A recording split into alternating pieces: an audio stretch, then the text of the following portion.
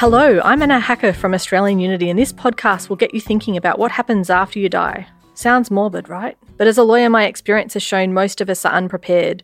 Throughout this series, I'll be joined by a variety of experts and we'll be exploring what happens to our business, wealth, kids, things, and even your body. Today, we're talking to what happens to your kids when you die. My guest for this episode is Simon Fuller, a barrister who practices in a range of areas including commercial, employment, administrative, and of course, family law. Prior to coming to the bar, Simon was a solicitor at a prominent family law firm in Melbourne. He regularly appears in interim hearings and trials in family law matters in both the Family Court and the Federal Circuit Court, and has a particular interest in equitable disputes involving property. Welcome, Simon. Thank you, Anna. Thanks for having me. Not a problem. Well, this is one of those episodes that I think has been one of the most requested topics. I think it's one that we had thought from the very start of doing the podcast series would be one of the most important topics to talk about. And I think that's because when people come in from an estate planning point of view to do their will, one of the first things that they ask about is what happens to my kids when I die. For obvious reasons. People, okay, the money's one thing, it's important. They want to structure things to make sure that their beneficiaries are looked after. But it's so critical to understand what happens to your children, and people are often a little surprised when I give the answer that I usually give, and we'll talk about that in a moment. But from a family law point of view, and this is an interesting part because it intersects between my area of law and your area of law, what is it that happens immediately after someone passes away to their children?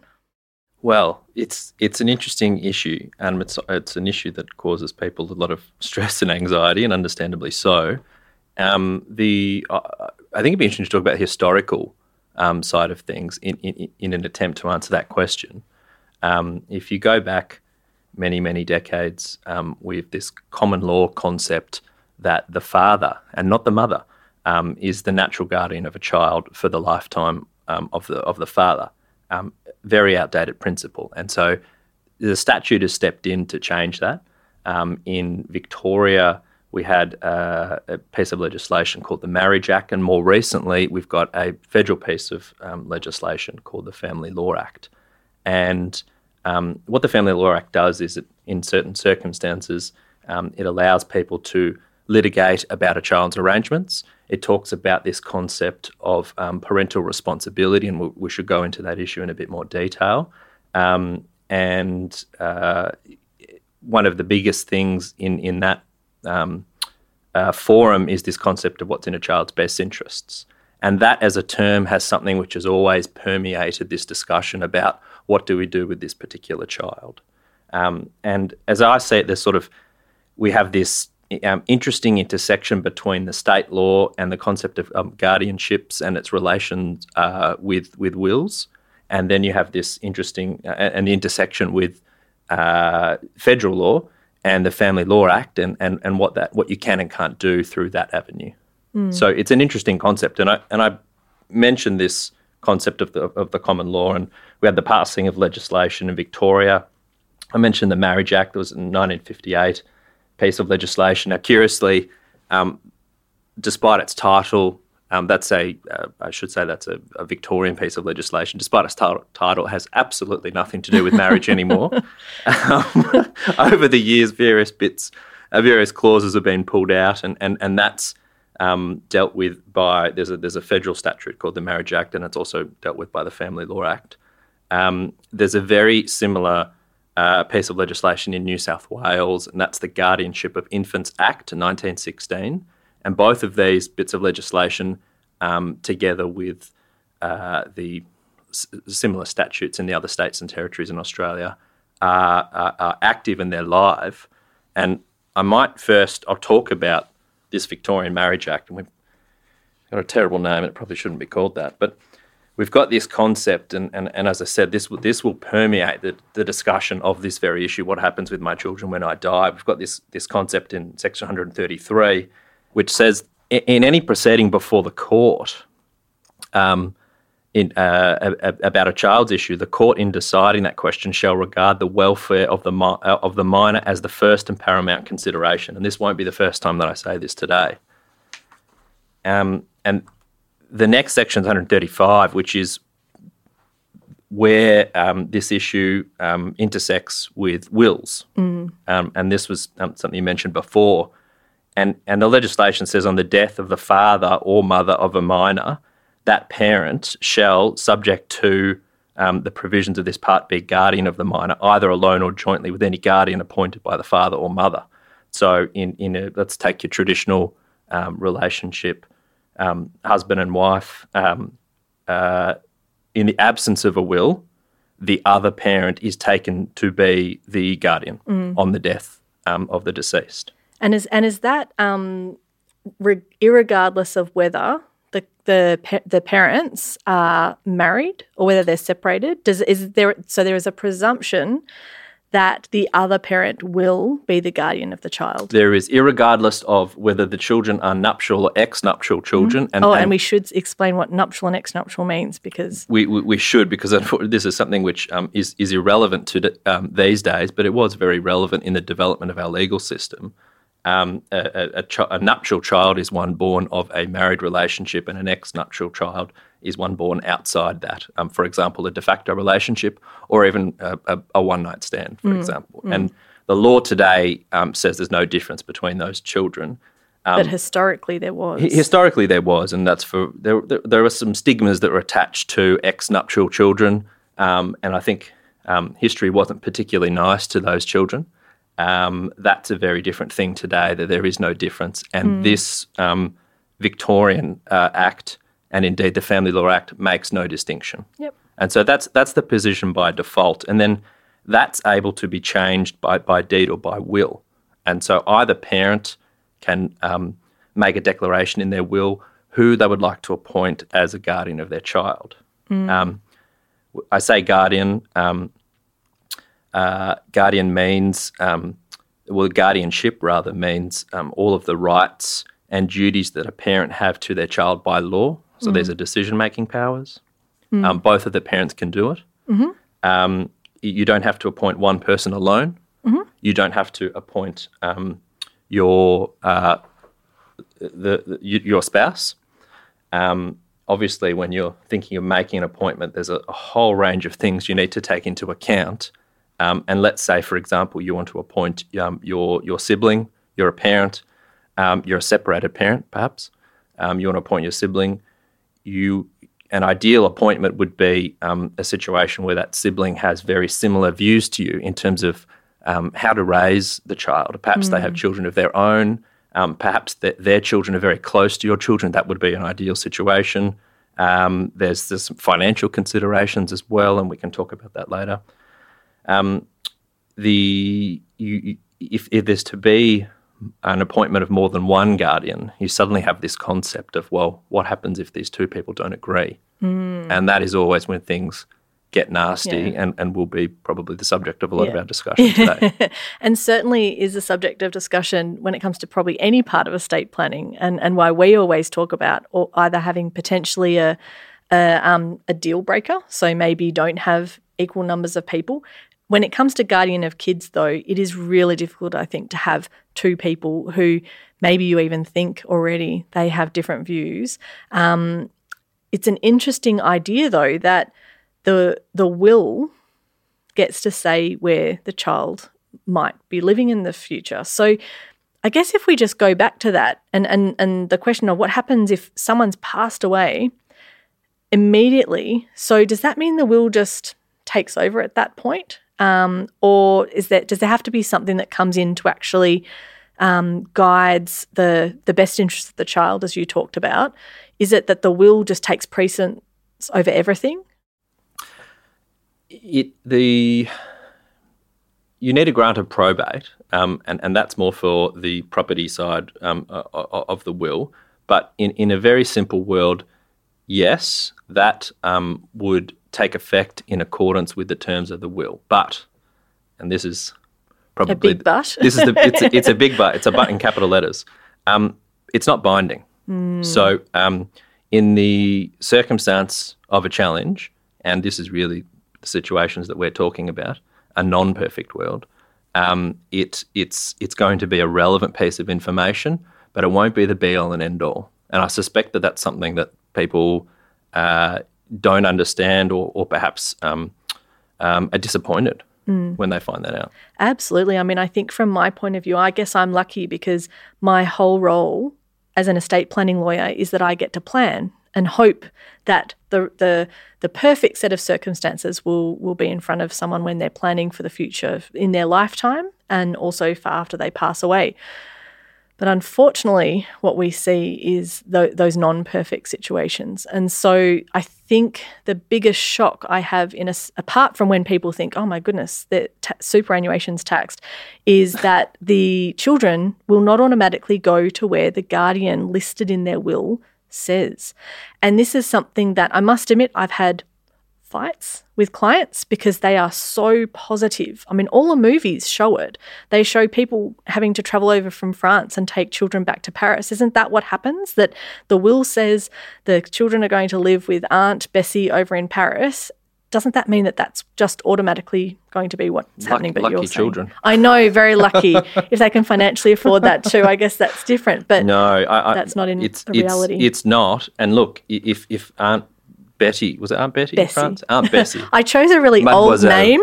Mademoiselle Betty, we should probably not call a French name. Yep. Living in Paris is the only available person, that will probably be the case. But the court will certainly take into account the effect on the child of removing them from their life in Australia, their friendships, the connections they've made, their mates at school, there's the general Australian environment and throwing them into France, for example, which is a very different cultural scene, different language, different rules apply, and it would be a very significant thing to do.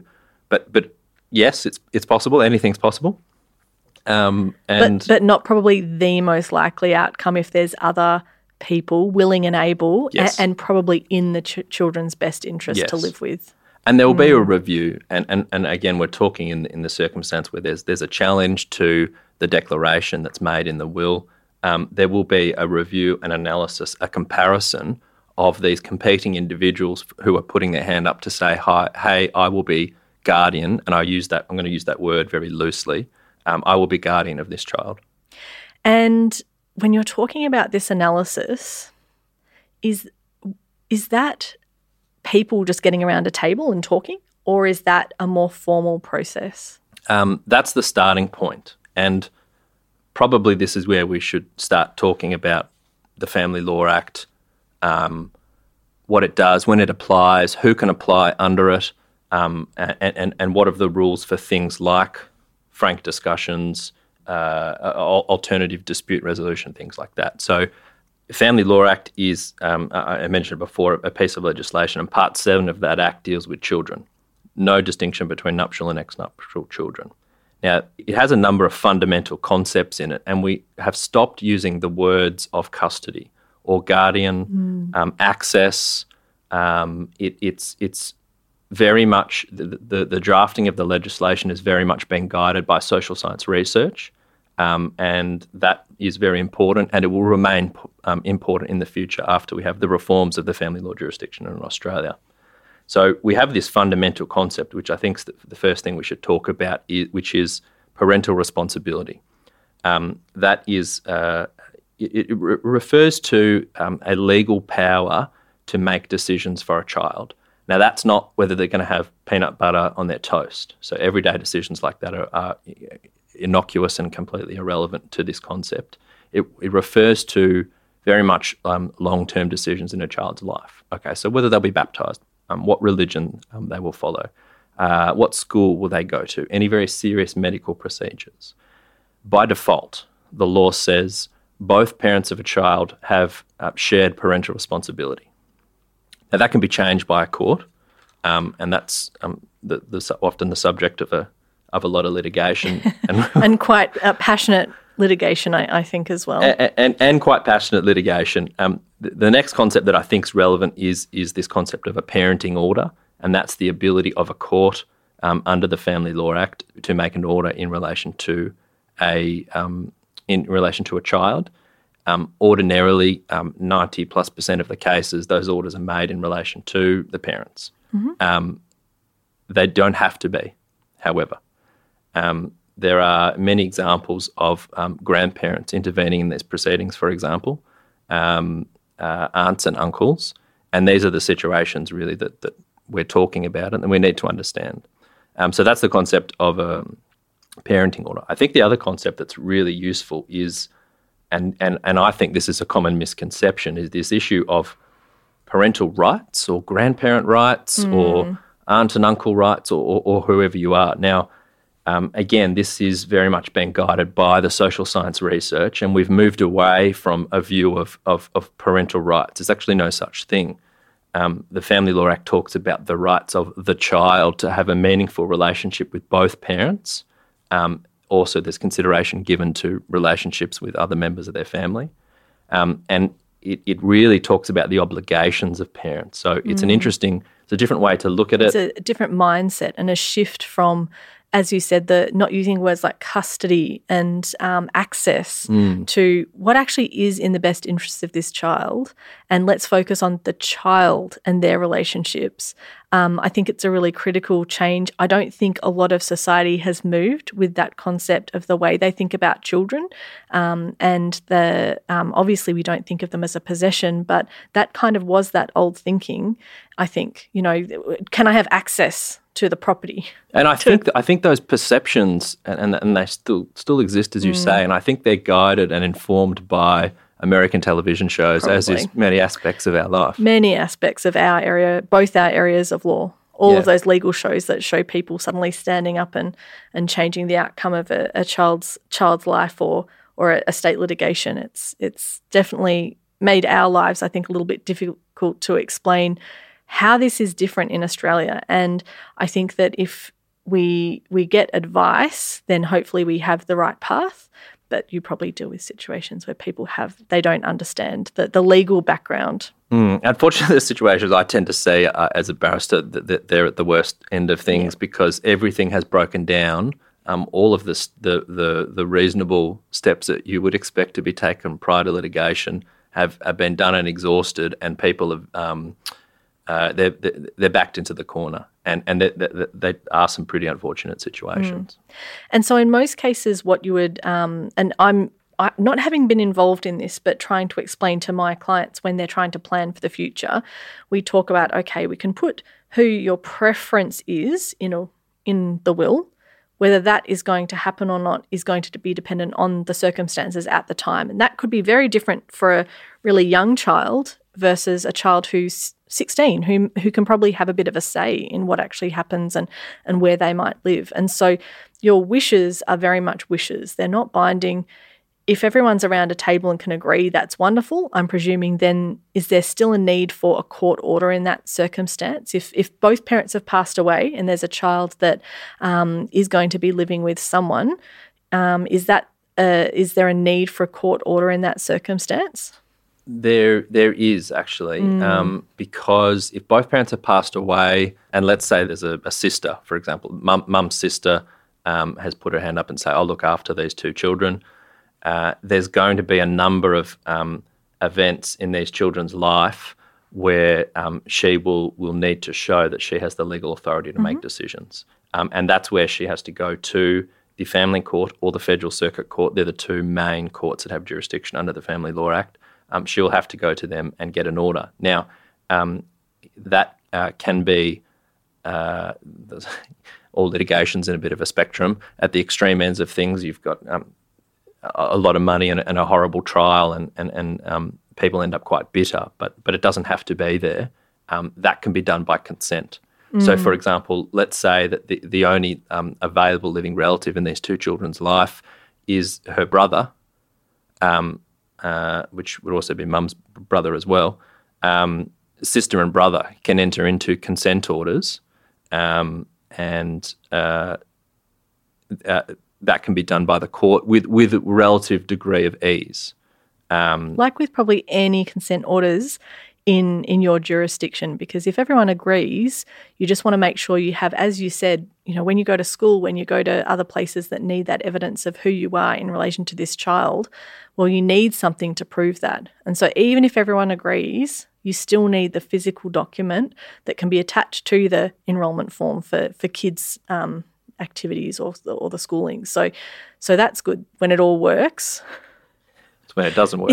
That's But as you said, there will be many instances. So to apply for a passport, the passport office is very strict about this issue.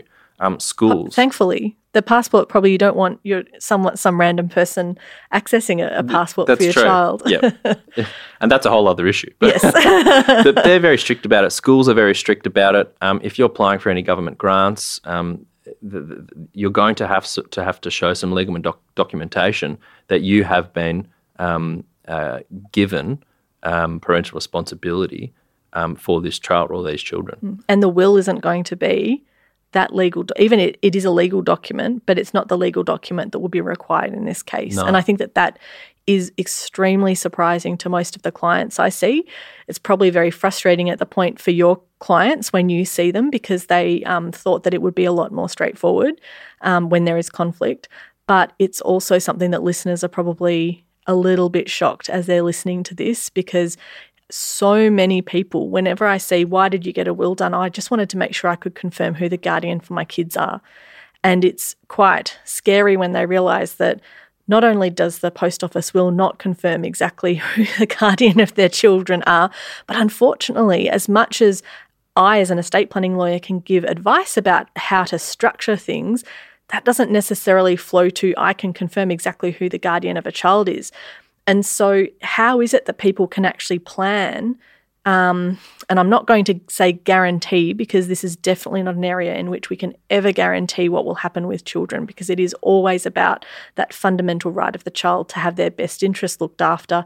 Probably used all of the wrong wording there actually, because the law is a funny thing. It has very specific words for that have legal meaning, but best interest of the child is definitely critical.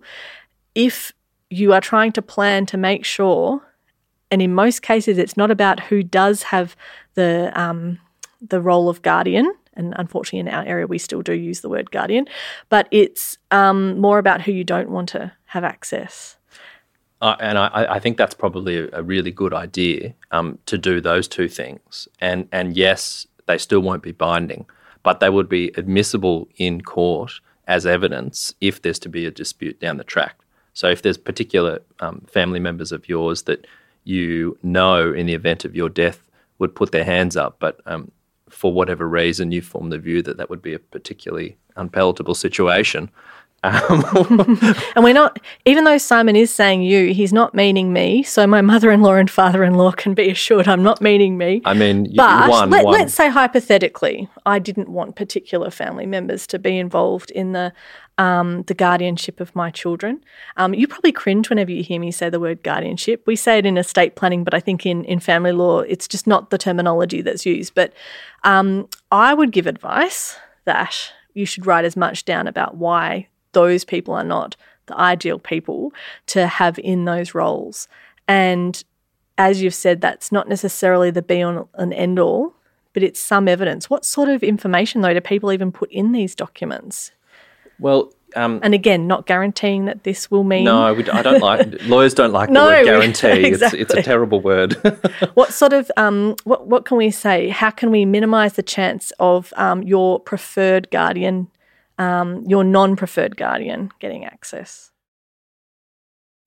It would be useful to have a document that sets out who these people are that you particularly do not want to have a parenting order made in their favour. Identify who they are, why it is. And it might be as simple as they're a different religion to you, and that's okay. That's absolutely fine. It's probably something. It is something that the court will consider. Absolutely. And this is probably where we should talk about this concept of best interests. It's a very broad concept. The Family Law Act says in making any decision about a child, it is the paramount consideration. I took you to that section before in the Victorian Marriage Act, and it's been repeated here, and it is repeated time and time again in all legislation across the states and territories, and even at a federal level when we're dealing with children. It's this concept of best interest. Now, it's a very broad concept. Under the Family Law Act, there's primary considerations and secondary considerations, and the two primary considerations are the benefit to the child of having a meaningful relationship with the child's parents, and also the right to be protected from harm. Sometimes those conflict. We're not so worried about the benefit of having a relationship with the child's parents in this circumstance. Then we move on to the additional considerations or the secondary considerations. And there's a whole lot of them, but they include things like the nature of the child's relationship with other people. That's going to be relevant, particularly if you're someone that's wanting to make an application. You're a grandparent, you're an aunt, you're an uncle. You could be a new partner of the deceased. So the nature of that relationship is very relevant. The extent to which you've been involved in this child's life, the likely, and this is an important one, the likely effect of any changes in the child's circumstances, and this is why when you brought up that situation of moving to France, that's an immediate thing that pops into my mind, is this is going to be a huge change for this child. The practical difficulty and expense of a child spending time or communicating with this particular person, the capacity of this particular person to provide for the child's needs, and that could be relevant in a situation where the child might have, for example, an intellectual disability or a learning issue. The maturity, sex, lifestyle, background of the child, and also of this particular individual. The other very significant thing that's important is the existence of any family violence. And so these are some of the concepts, some of the considerations the court's got to look at when it's working out, well, what's in the best interest of this child? Who should I give parental responsibility to, and remember that that's an allocation of a decision-making power? And how often should these child or children spend time with the various people in their life? And the situation, the classic example is one where let's say deceased mother has made a declaration in her will that she wants her brother to be the guardian of the children, not her spouse. They've separated. Yes. You then have this fight in the Federal Circuit Court or the Family Court between the remaining parent, who's the father in this instance, and the brother. There could be 10 years worth of family fights, spats, could be intervention orders, could be allegations of violence. It could be a situation where the child or one of the children rejects the father or indeed rejects the uncle. These are all of the things that are relevant. And unfortunately, this is where the emotion comes into it, and where people's expectations are very relevant. One of the very useful tools that the court has at its disposal are family consultants. And Australia is leading the way in this respect, but essentially the family consultants are child psychologists or social workers that have undergone special training in relation to this issue of child psychology and what happens after the breakdown of a relationship. They will interview you. They will interview the relevant people. They'll interview the children, provided they're at a sufficient age and a sufficient maturity to be able to express a view, and they prepare a report. And those reports are obviously not binding, but they are a very useful piece of expert evidence that a judge can read, and it will inform the judge's view as to what's in this child's best interest. And that's, I am not a family law lawyer, but I have done a little bit of family law, and I recall doing these reports in situations where there'd been a relationship breakdown. And certainly, as you say, not binding, it's not the be-all and end-all of a proceeding, but it certainly is something where someone's come in from an independent viewpoint, and they do look at the different people in the child's life from an independent position. And that's an interesting thing in our court system, because in Australia we have more of an adversarial court approach, where we have a judge who makes a decision and each side puts their position forward. But other jurisdictions, other countries have an inquisitorial approach, which means that they do come together and put together to the court sort of joint material. And it's almost like that, because both parties agree to that report being done and appoint the same person. So It's certainly, I could imagine though, in a situation where you have both parents have passed away, could be very complicated if you have a lot of people putting their hand up and all saying, "This is I'm the person that has the child's best interest at heart," and then having someone making a decision, which is, I guess, where the will can be useful, but I would imagine that it really isn't informative enough to really guide in one particular direction. It has to be. It's one piece of evidence. Yeah. It's a relevant piece of evidence, and that's why I think it's very important that people do it. They nominate someone, and they do this extra document where they nominate people that they consider might be particularly problematic. Definitely relevant. It depends on every fact and circumstance. As humans, by our very nature, we're very different. The law can't ever be black and white. It can't say this is what you do in this situation. And the judge will have to have a look at, well, who are all of these people that are putting their hand up? The judge will have to sit down and look through all those factors that I spoke about in the Family Law Act, and that usually provides an answer. Most of the time, it will provide a clear answer. Sure, there'll be a minority of situations where it might be the judge says, well, you two people have to work together, and I'm going to give parental responsibility to grandparent one on this side and grandparent two on the other side. The judge would have to be satisfied that those two people can work together in order to do that. But that's something that can happen.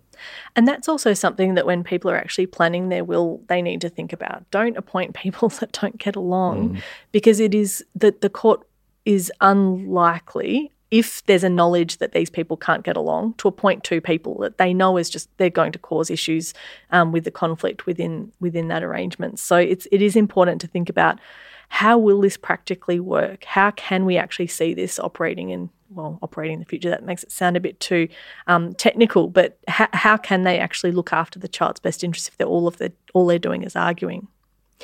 The other side to this issue is we've got the person that's actually looking after the child, but we also have to think about how it is, and you touched on this before, how is the financial side of things going to be handled? When we talk about wills and having not just an executor, but the executor also needs to think about how they will distribute money to children. Now, one bit of advice I usually have for people is it's usually not the best idea to have the listed guardian in your will as the same person as your executor, because then you have someone in charge of the money and making decisions for the child. And one question I have often is, well, but what happens before the child? I've said that the children can inherit when they're 18. What happens before that? And this is probably more of an estate question, so I'm happy to take it on notice. But do you often have orders around the financial side after someone's passed away?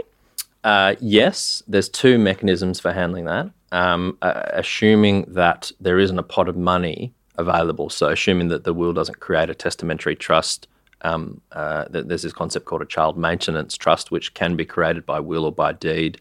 It has certain tax-effective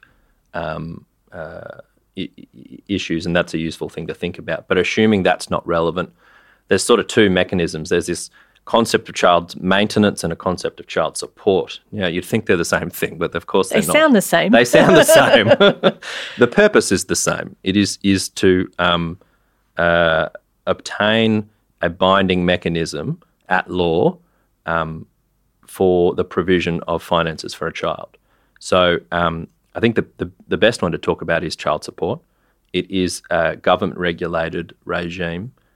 There's two pieces of legislation, the Child Support Assessment Act and the Child Support Registration and Collection Act. 9 times out of 10 that applies, mum and dad separate. Mum or dad can go to the relevant government department, which is called the Child Support Agency. It's a division of the Department of Health and Human Services.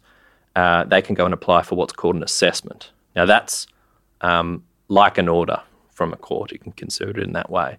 And the Child Support Agency will look at mum and dad's income and how often the child spends time with mum and dad. And it's a very formulaic approach. There's a specific formula, and God knows what it is, but there's a very specific formula that the agency uses, and that spits out a number. And it'll depend on a variety of things. Now, that can be used in certain specific circumstances where either mum or dad are no longer alive, and there is what's called a non-parent carer wishes to make an application. That is possible. You have to be what's called an eligible carer, and this is where we start getting into complexities of law. But that's at least shared care. So, and the legislation talks about this concept of having the children for at least 35% of the time.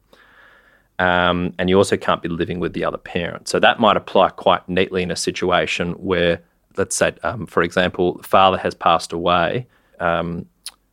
Father's sister wishes to have a parenting order made in her favour, and she's also going to need some money to raise these children. And it might be a situation where mum has had some issues, for example. Maybe there's a mental health issue and mum's probably not the right person for the children to be living with. Although mum has some capital assets or mum has a steady source of income from which child support can be taken. So in this instance, aunt comes along and says to the child support agency, hey, I'm an eligible carer. I've got these orders from the family court in my favour, granting me parental responsibility, and they also say that the children live with me most of the time and, see mum every second weekend or something like that. That would be the appropriate situation where the child support agency could say, okay, we're going to make an assessment in your favour. And the agency will look at aunt's income, will look at mum's income and assets to determine what an appropriate and equitable division or assessment of child support would be. Mm. So that's the concept of child support. Then we have this other concept, which isn't used that much, and it's a cause of action under the Family Law Act of child maintenance. And a little bit complicated, but essentially it applies when the child support regime doesn't apply.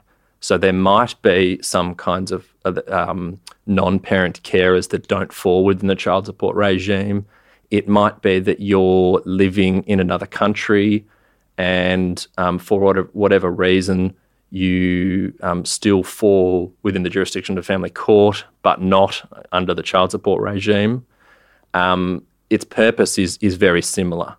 And that's an avenue through the courts. So it's not as efficient as the child support regime, but it exists to supplant the child support regime. And I think that it's I still remember speaking to clients around the child support, and it was access when I did family law. That we don't, as we said, we don't use that terminology now. But if there was any time when a parent had time with the children, it's not that you pay for the ability to see a child. It is actually separate. But obviously, if someone's in a child's life, then they do look at, well, what are the needs of having to support that child at that time as well. And that's where if there is also an estate, so there's the money coming from a deceased estate and maybe there is a trust set up, but you do need to make sure that that you have sufficient protection in place that the person who is looking after the child full time and actually can pay money out to themselves potentially as a guardian isn't the only person making decisions about the long-term welfare of the financial welfare of that child, because you might have, as we say, Dracula in charge of the blood bank. You don't want the same people doling out the money as making the decisions about whether it should actually be spent. And ideally, I agree with that, and ideally those two people would be able to work well together. Because you want a situation where this individual who's going to be the carer for these child or children to be able to say, hey, Grandpa Joe, I've got a school fee due at the end of this semester of $5,000. I can't afford it. I think that's something that falls within this trust. Can we make some arrangements? And I think it's very important, and this is part of your decision-making that you have to do with all things to do with your estate. It's exactly the same issue. You're looking ahead and you're thinking, well, how are these two people going to work together? And I feel like this topic we said at the start was such a big one. I feel like we've covered a lot already today. Is there anything else that you think that listeners need to know right now? Or it might be the case that, Simon, you think you need to come back and have another episode, because I do think that this is going to be quite a popular one. But is there anything else you want to leave listeners with today? I think we spoke about some of the misconceptions and mistakes, and I think they're very important. I think another misconception that I want to say is that not all family court litigation is horrible and horrendous. I see the horrible and horrendous end of it, but I've also seen some very pleasant ones. And I think one thing is probably hope for the best, plan for the worst, and this should be a relevant consideration for all things in life, of course. But it doesn't have to be horrible. It is most of the time not horrible, and most of the time people are able to come to arrangements between themselves by consent. The other thing I think would be really useful, and because we're talking at a very high level today, is just to mention some sources of information for people if they want to go and do their own homework. There's a couple of ones that I really like. We spoke about concepts of child support and child maintenance just then. The Child Support Agency has a fantastic website, and they've also got a guide which is a lot of legalese, but that's sometimes really useful. So you can Google that one. The Fitzroy Legal Service has what's called the Law Handbook.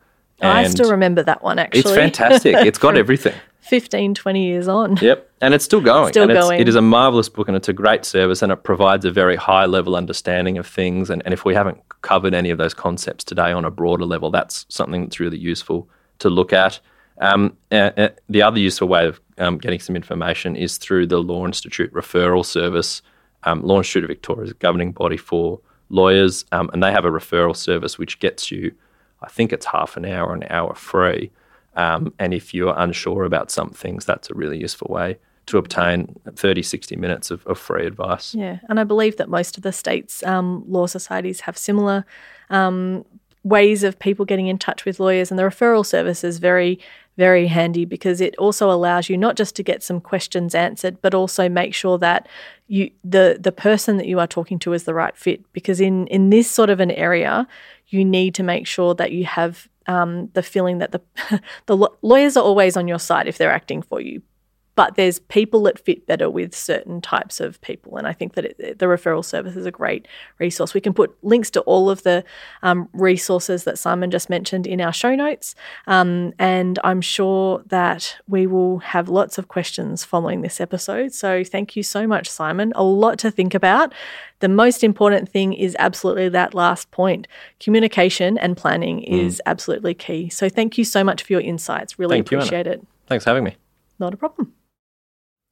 So from historical origins to current circumstances, understanding what happens to kids when parents pass away has evolved to look at the best interests of the child, as it should be. The paramount consideration must always be the needs of the child, and while Simon explained wishes in a will can be relevant, it is not the only thing that a court will consider. As with everything we talk about on this podcast, planning is critical, and making sure you've had thorough discussions with anyone you're wanting to list as a guardian for your children is really important.